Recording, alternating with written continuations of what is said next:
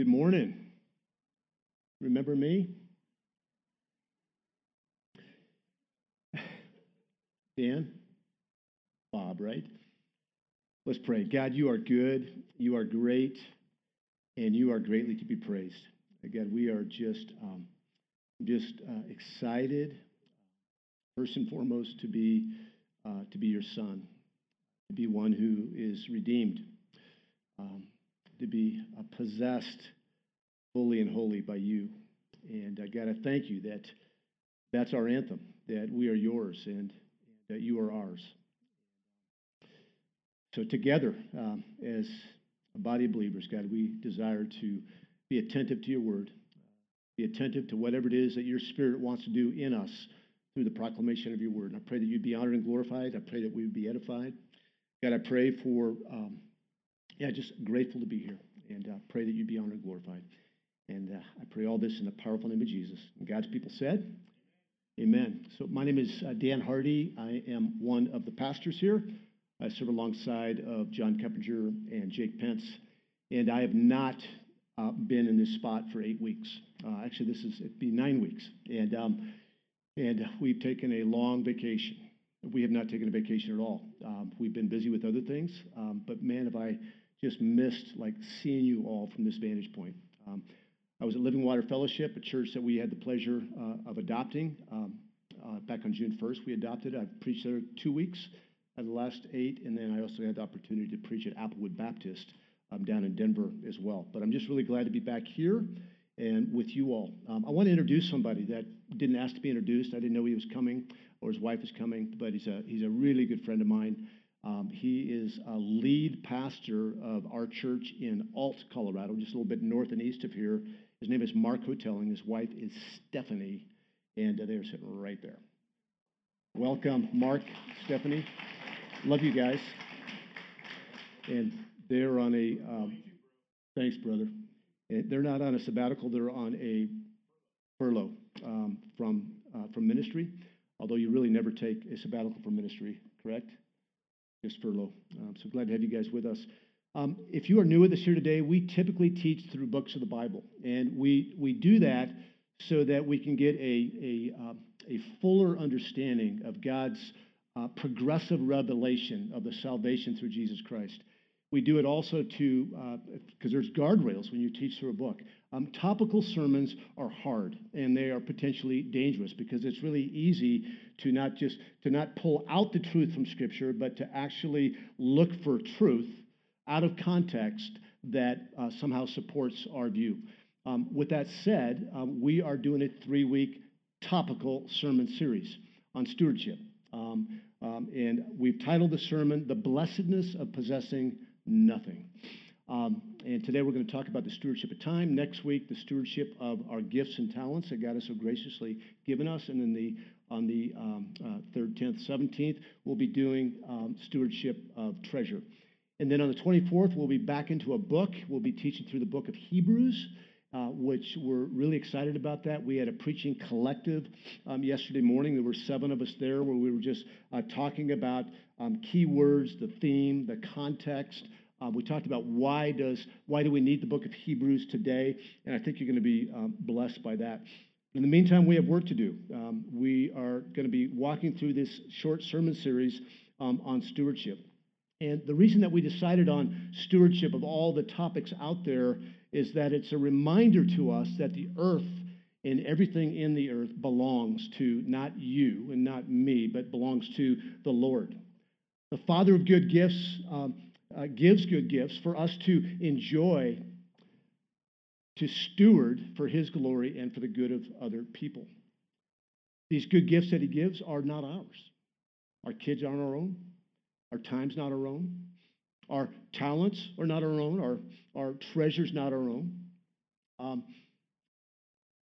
However, He's given us these gifts to enjoy and to be used for His glory and the benefit of others. A stewardship mentality should guide our life. Now, I don't think we think about stewardship enough. I know we think about it sometimes in the context of money. So the title of this sermon series is The Blessedness of Possessing Nothing.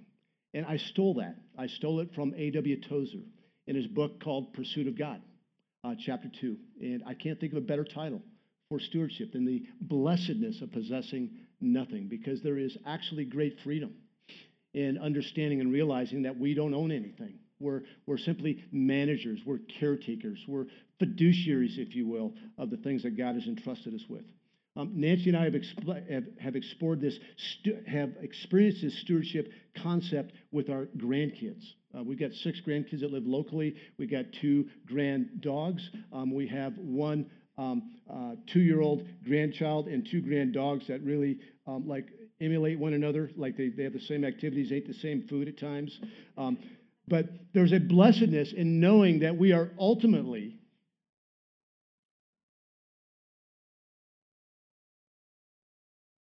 there's a blessedness in knowing that they're ultimately not our responsibility.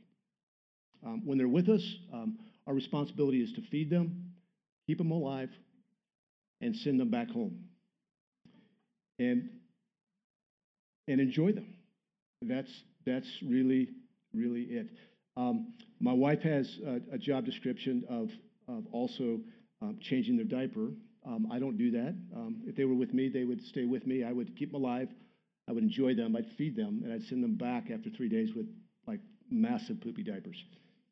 Just not what I do. I did that with my kids. I digress. Most of us live our lives as owners. We live like our time, our talent, and our treasure are ours to do with what we please. And it's not.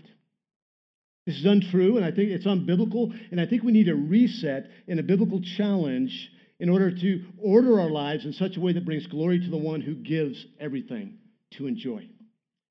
When we truly live and act inside the reality that God owns everything, we will find more joy. God will receive more glory. And the people that we know will benefit, actually. Today we're going to focus on the gift of time, borrowed time. I titled the sermon, Living on Borrowed Time. Every day is a gift given by the good and great timekeeper to be stewarded for his glory, the good of others, and our own joy. Today we're going to see that purpose should drive our plan, that God's purpose for our lives should drive the way that we spend and invest our time. God's purposes, or God's will, if I might, should drive the way we invest our limited time. So what is stewardship? This is what Webster defines stewardship as: the careful and responsible management of something entrusted to one's care. I don't think that definition is complete. So I rewrote it, and I'm going to go ahead and send it in to Webster for their consideration. Stewardship is being entrusted with the care or management of something or someone that belongs to another. We can't talk about stewardship without the reality that what we're managing belongs to another. It's not ours. In order to rightly steward something or someone, we need to do the following. We need to recognize that we are managers and not owners. We need to understand the nature of that which we are stewarding, the nature of time, of money, of our talent. We need to understand the expectations of the owner. We need to understand the expectations of the one who has entrusted us to manage or care for that asset, if you will. Another word for steward is fiduciary. I don't know if that's a word that's familiar to you. My time in the investment business, I spent 20 years as an investment consultant, and I managed a lot of retirement plans, and there's a governing organization called ERISA, the Employee Retirement Investment Security Act, ERISA. It is crazy that I can remember that because I can't even remember like my grandkids' names. But what that is it says that managing retirement assets, that you have a fiduciary responsibility. A fiduciary is someone who manages property or money on the behalf of someone else. And the law requires that a fiduciary manage the person's assets for their benefit, for the client's benefit, and not for the fiduciary's benefit. A fiduciary must prioritize their client's interests over their own. And what else does a wise fiduciary do? They understand the goals of the client. I wasn't going to manage the money of somebody that's 20 the same way that I would manage the money of somebody that's 65. So it was important for me to understand the client's mission or goals and then aim for that target. In biblical terms, Charles Bugg, B-U-G-G, defines stewardship in the Holman Bible Dictionary as the following: utilizing and managing all resources God provides for the glory of God and the betterment of his creation. I don't think that's complete either. Here's what I would say. Managing and utilizing all of God's resources to provide glory to God for the good of humanity and for the joy of the manager. I think we need to have for the joy of the manager in there, because there's great joy in understanding that we own nothing. We don't own anything. It all belongs to the Lord, and he has graciously given us all things for our enjoyment to hold loosely to, not tightly to. The Bible doesn't have a lot to say about stewardship explicitly, but it's implicit through every page of the Bible. The reality is that all we have and all we are belongs to another, to God. The psalmist says in Psalm 24:1, and Paul quotes his psalm in 1 Corinthians 10:26, he says this, "The earth is the Lord's and the fullness thereof, the world and those who dwell therein." He says something similar in Psalm 89:11, "The heavens are yours. The earth also is yours. The world and all that is in it, you have founded them." I started thinking, where else can I learn about stewardship? And I started thinking about the great catechisms. I thought about the Heidelberg Catechism. And the way catechisms are written is that there's a question asked, and then they answer that question with a lens with a biblical lens. The first question of the Heidelberg Catechism is this. And I want you to answer this question to yourself. Just take like 10 seconds. What is your only comfort in life and in death? What is your only comfort in life and in death? Listen to the answer. That I'm not my own, but belong body and soul in life and in death to my faithful Savior, Jesus Christ. He has fully paid for all my sins with his precious blood and has set me free from the tyranny of the devil. He watches over me in such a way that not a hair can fall from my head without the will of the Father in heaven. In fact, all things must work together for my salvation. Because I belong to him, Christ by his Holy Spirit assures me of eternal life and makes me wholeheartedly willing and ready from now on to live for him. I love this. There's stewardship all throughout that. What is your only comfort in life and death? Stewardship is the implicit answer. Christian, you can loosen your grip on all of God's good gifts because the giver of all good gifts will never lose his grip on you. So you can hold them loosely. But sin makes us selfish. Sin makes us selfish and wasteful with all that we have and all that we are. But the light of the gospel, the glory of Christ, helps to motivate us to find pleasure in using his good gifts for his glory and for the good of other people. Listen what Paul says about this in Titus chapter 2.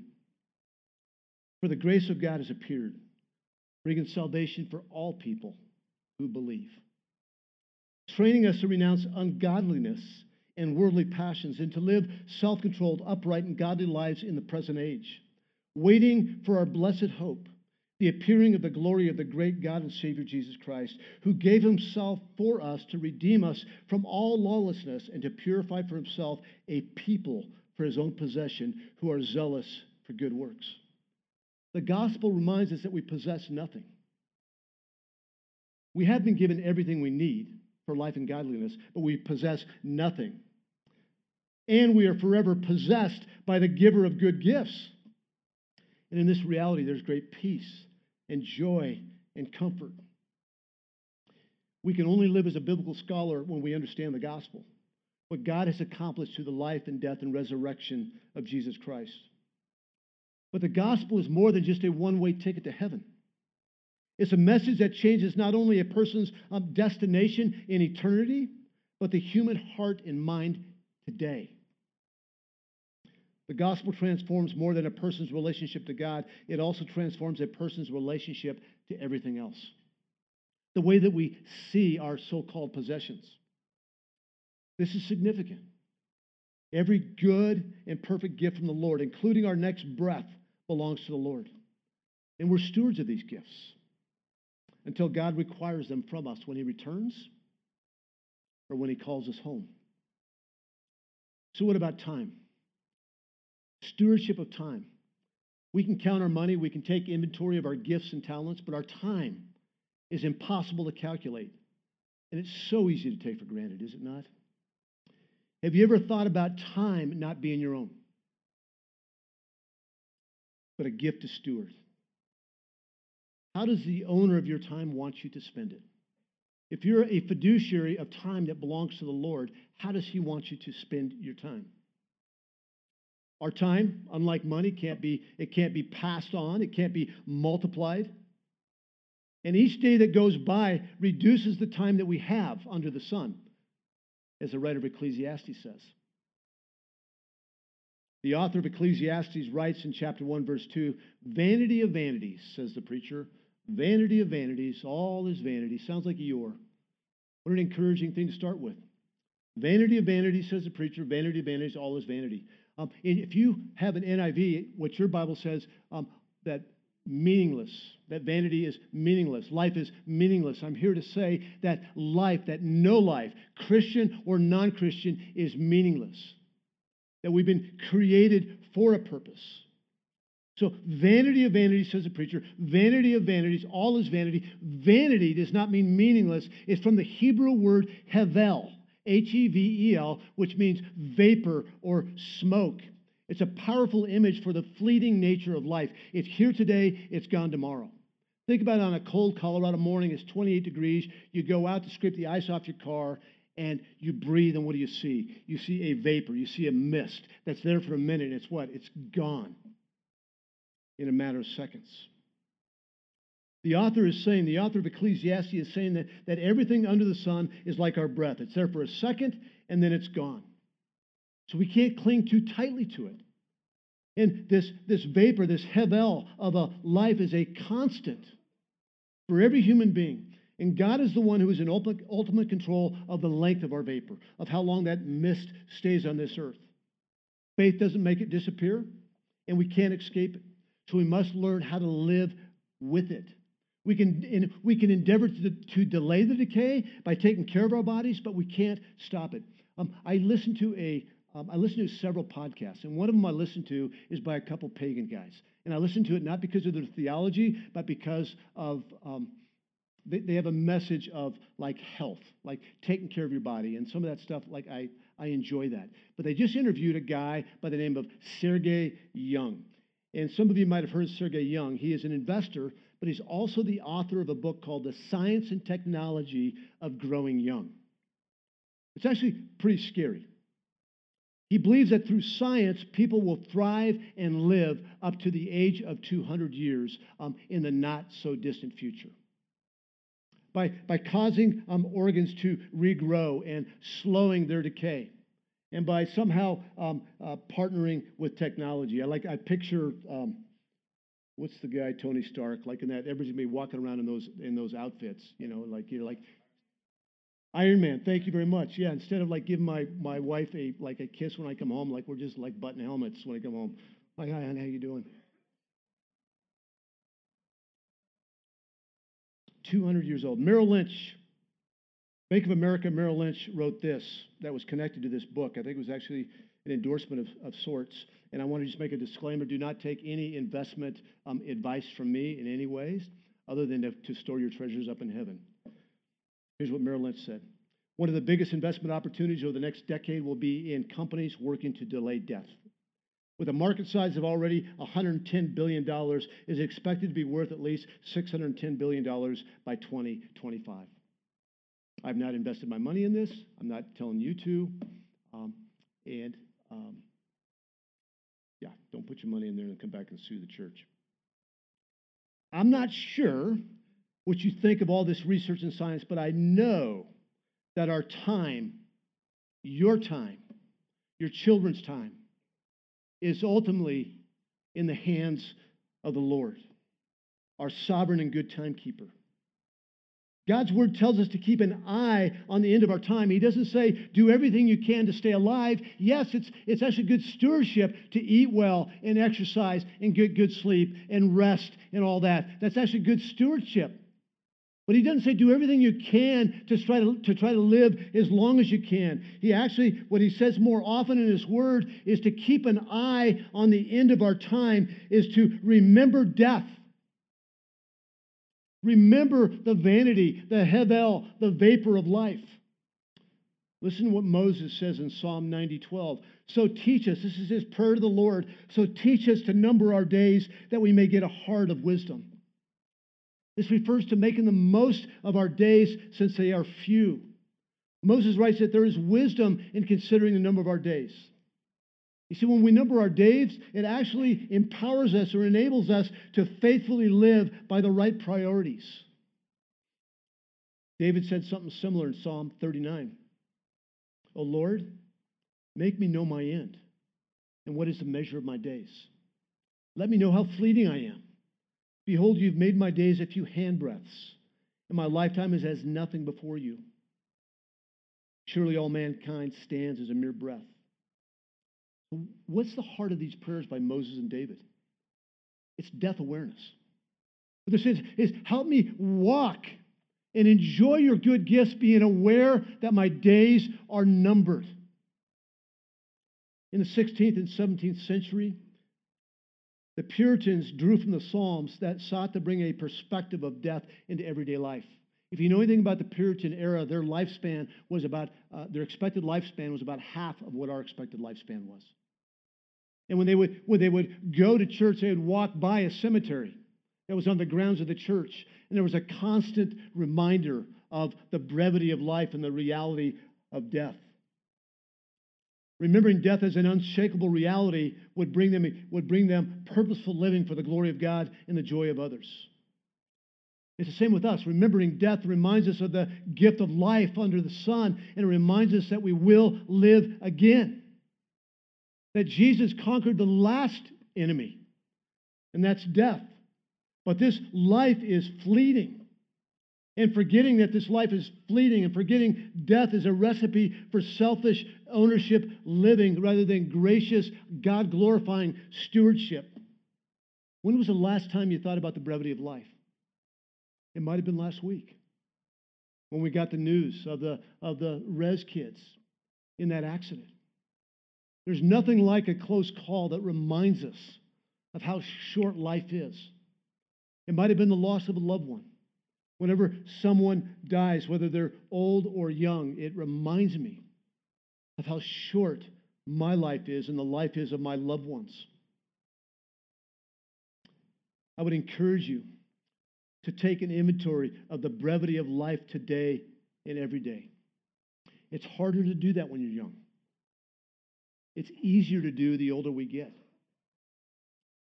I'm kind of a wacko, you know this, but these things right here, say hello, hello. This guy here is he's a fixture in my office. And skulls, like actually real human skulls, were a fixture in the homes of the Puritans in the 16th and 17th century. Because they wanted to face death head on. It's kind of a downer, it's kind of feels depressing, but actually when we face death head on, when we look at that our lives are mortal, it causes us to remember the life and death of Jesus Christ, who died for us so that we will never die. This life is fleeting, is temporary. This is from my office as well. A young lady made this for me. She spelt it wrong, but I still keep it in there. I haven't had the heart to tell her that she spelled it wrong. It's actually, I think it's M-O. I don't even know what the misspelling is, but there's a letter that's wrong. It means remember death. It's Latin. It's in my office. It's weird. It's good. I go to cemeteries. You know that about me. If you're new here today, please come back next Sunday, because not everything's weird about me. But I go to cemeteries on my day off. And I do the Rain Man thing. I'm doing math as I walk through it and say, okay, 65 years old, 59 years old. Oh, there's a 90-year-old. 3 years old. I came across 3 kids, same last name, that died within 3 months of each other.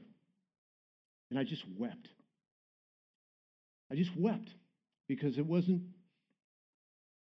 it's not natural that kids would not live that long. But there's something about going to the cemetery that enlivens the heart to praise and live our lives for the glory of God, because our days are short. And it causes us to live as stewards and not as owners. We have 24 hours a day, 7 days a week, 52 weeks a year. How much time do you have left? Have you taken inventory? Have you asked the Lord to help you number your days? It's biblical. Like David wouldn't pray that if it's not something that would be beneficial to him. Moses wouldn't pray that. If you've ever taken out a life insurance policy, you know there's a mortality table. Like they base your monthly premium based on how old you are and how healthy you are. I'm pretty healthy, but I just applied for, well, I didn't apply for life insurance because they told me it was going to be like $10,000 a month for like $100 of life insurance. They're like, am I that old? They base a premium on that. So I've put forth this. I don't know if this is helpful, but I would encourage you to look at it and let it soak in just for a moment. Find your age, close to your age on here. I'm going to give you an example. Age 40. What this is saying is that if you're age 40, you have already lived 2,080 weeks. And what it's saying is that the average life expectancy for a 40-year-old today, for a male, is 1,924 weeks from their 40th birthday forward. For the female, is 2,132. I talked to a guy after the last service. I just said, like, how did the sermon strike you? Like, were you encouraged? Did you feel like manipulated, beat up? And he goes, man, like you were talking my language. He says, I've actually got a chart on my wall with the remaining, that has weeks on it. And like a prisoner in a cell, like he says, like I knock off another week every week. Every week. I go, like, you are a weirdo. Like, you just took that to a whole different level. But it's like, yeah, I'm not going to go there. It's like a prisoner in a cell, just marking off the days. But we're not prisoners in a cell. We are prisoners of the God Most High, who will never let us go, who knows the number of our days. And he wants us to live our days as stewards and not as owners. At the end of Psalm 90, 16 through 17, if you remember Psalm 90, Moses prayed, so teach us to number our days that we may get a heart of wisdom. But at the end of that psalm in verse 16, he says, let your work be shown to your servants, and your glorious power to their children. Let the favor of the Lord our God be upon us, and establish the work of our hands upon us. Yes, establish the work of our hands. You see, if we really want to be used by the Lord and enjoy the Lord, we will number our days. We'll have our head out of the sand, our eyes open, understanding that our days are numbered and that they are held in the palm of the great, sovereign, good, and loving timekeeper. Understanding that everything under the sun is a vapor, and our vapor belongs to the Lord, is actually the key that unlocks a life of purpose and enjoyment. Numbering our days helps us make the best use of the time that God allows. Numbering our days enlivens the prayer for the Lord to establish the work of our hands and our plans. Are you making the best use of your time? How do you know you are? I know your life is full. We each have 24 hours, and every minute of it is full of something, full of sleep, full of work, full of play. When I ask people, how you doing? How are things going? What's the most common answer? The most common answer. Busy, maxed, like life. Now, there's truth in that. Now, I said it the last service, I'll say it here, like just be honest with me. If it's been a busy week, month, it's been a busy year, just say it and let's pray. But I don't think that's the answer that God wants us to give long term. You know, something called the definition of insanity, right? Continue doing the same thing over and over again, expecting different results. Yeah, life is busy. We live in a busy culture. But we have control of that. I feel like busyness at some level is a badge of honor in our culture. Like if we don't say we're busy, somehow we're lesser than normal. It's an honest answer, but it's also a telling answer.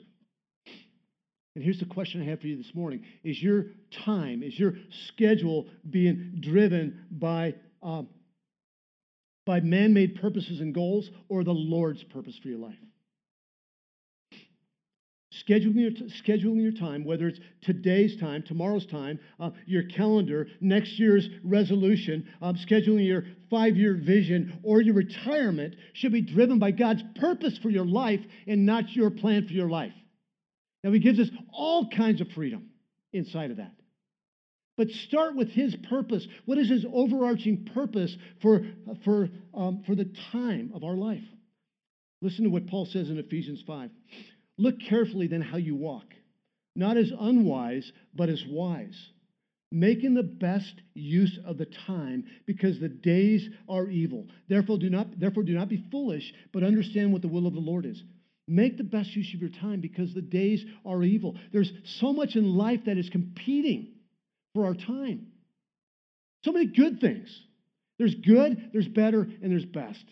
And God's plan, God's purposes for your life is always best. And then we have freedom inside of that to do what's better and good.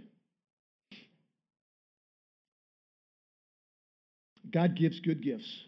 But what's evil is replacing and worshiping the gifts and prioritizing the gifts rather than the giver of good gifts and His body.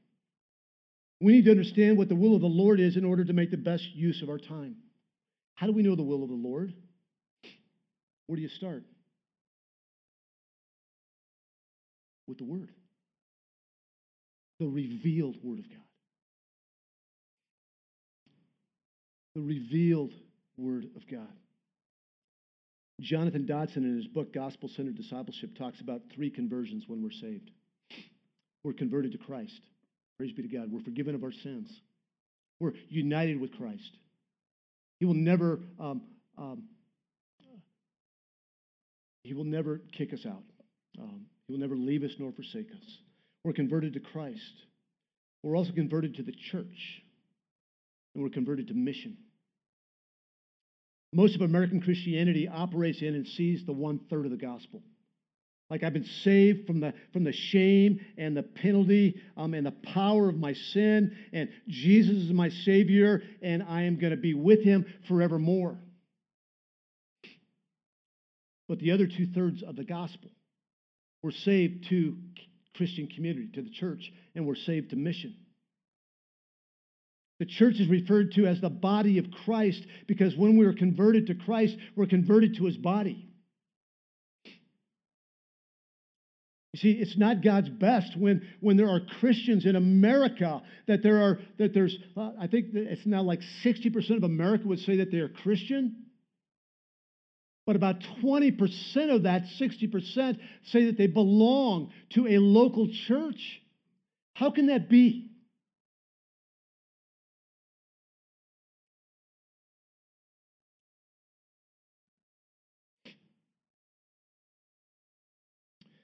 Dodson writes that many professing Christians worship a bobblehead Jesus because they're disconnected from the body of Christ. At best, for many, church has been reduced to a weekly event.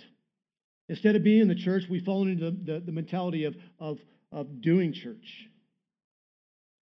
We become consumers who see church in the same way that they shop in a mall, picking and choosing from different options. One has good preaching, the other has good music, the other has a good children's ministry, the other has a good youth group.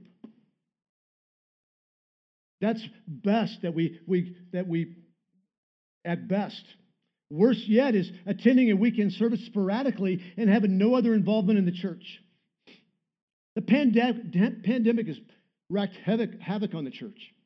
We've gotten used to watching church from home, or we've completely lost the habit.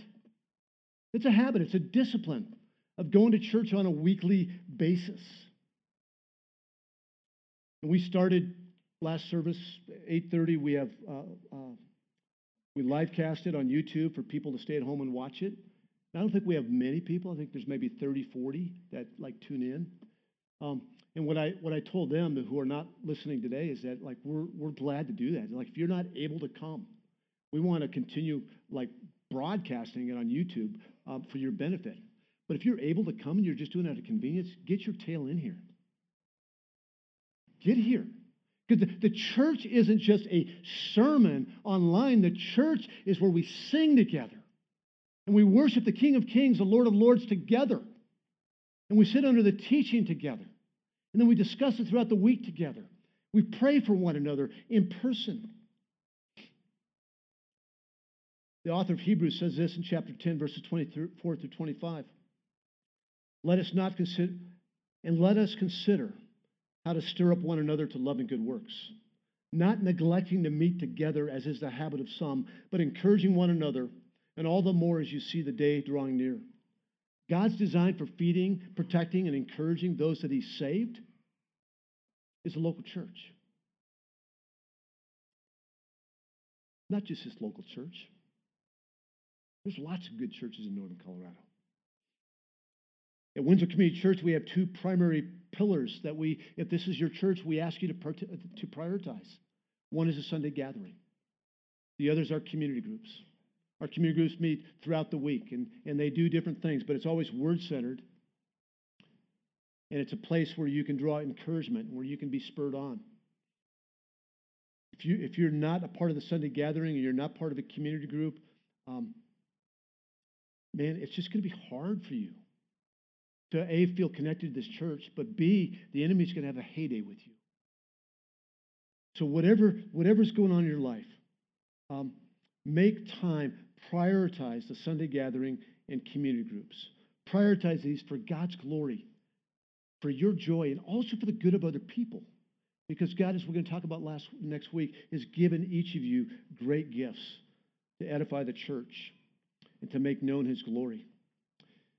We've been saved to church. We've been saved to mission. I'll just touch briefly on that. If your life is spent inside the Christian bubble in every way, like all your time is spent with church people, Christian friends, in the schooling context of Christians, and you don't have a relationship with non-Christians, you're missing God's will for your life.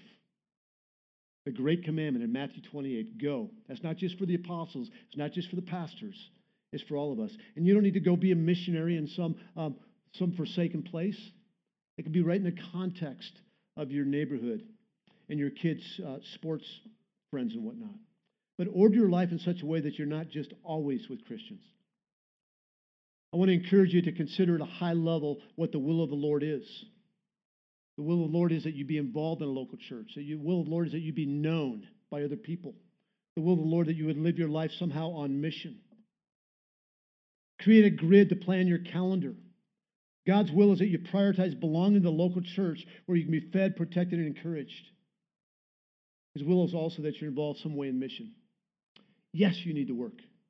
Yes, your kids' sports are permissible if there's any doubt of where I stood on that. Absolutely. I love kids' sports. I went to one of my granddaughter's games yesterday, and I decided not to go to the second granddaughter's game because we needed to have a sermon today. Yes, your family is your first priority. Yes, we need rest and leisure. That's biblical. But number your days.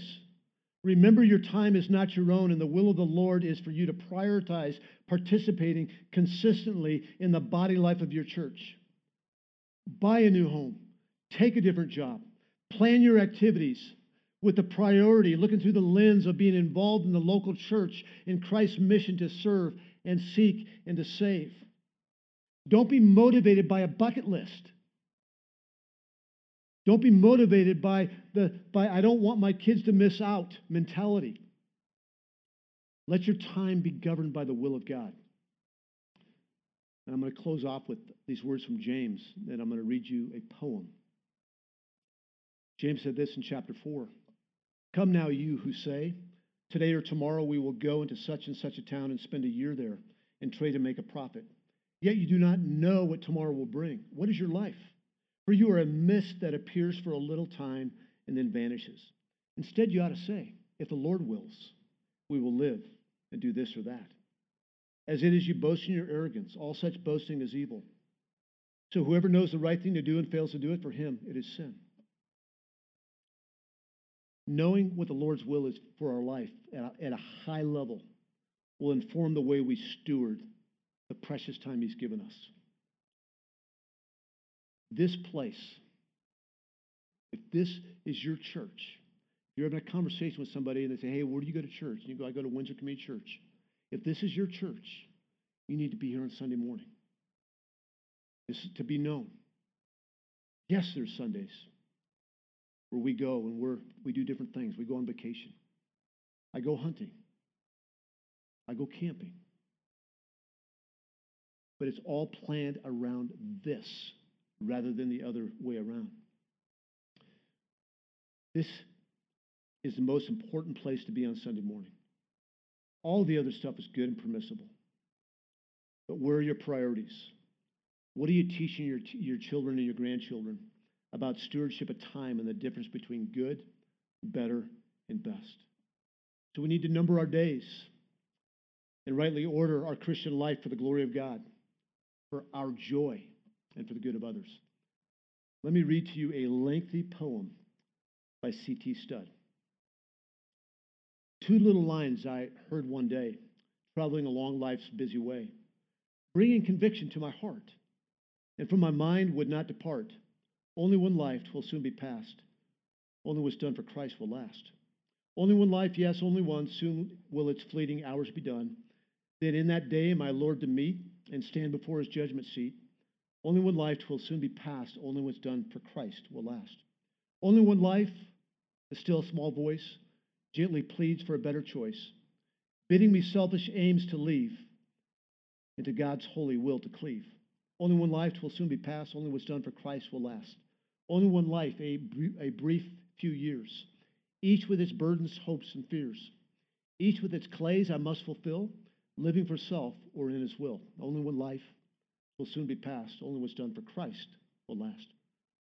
When this bright world would tempt me sore, when Satan would a victory score, when self would seek to have its way, then help me, Lord, with joy to say, only one life 'twill soon be past. Only what's done for Christ will last. Give me, Father, a purpose deep, in joy or sorrow thy word to keep, faithful and true, whatever the strife, pleasing thee in my daily life. Only one life 'twill soon be past. Only what's done for Christ will last. Oh, let me love with fervor burn, and from the world now let me turn, living for thee and thee alone, bringing thee pleasures on thy throne. Only one life will soon be past. Only what's done for Christ will last. Only one life. Yes, only one. Now let me say, thy will be done. And when at last I hear the call, I'll say 'twas worth it all. Only one life 'twill soon be past. Only what's done for Christ will last. Pray. God, thank you for this life that you have given us in Christ. And I thank you that this life that you've given us in Christ can never be repossessed, that we belong fully and wholly to you, that we've been given everything for life and godliness. God, we thank you for the good gifts that you've given us. We thank you, Father of lights, that you've given every good gift to your children. And God, I pray that you would, for your glory, our joy, and the good of others, that you would transform, that you would loosen our grip on our time and our things and our treasure and even our kids. That we would recognize that we are stewards, that we are managers, we're caretakers, we're fiduciaries. So God, help us enjoy all your good gifts. Help us to number our days, to take inventory of the brevity of life. Not so that we would fall into some type of deep despair and depression, but so that we would live our lives by the power of the Spirit, being informed by the gospel of Jesus Christ, to live our every day in submission to you, once again, for your glory, praise, and honor, for our joy and the good of others. And God's people said,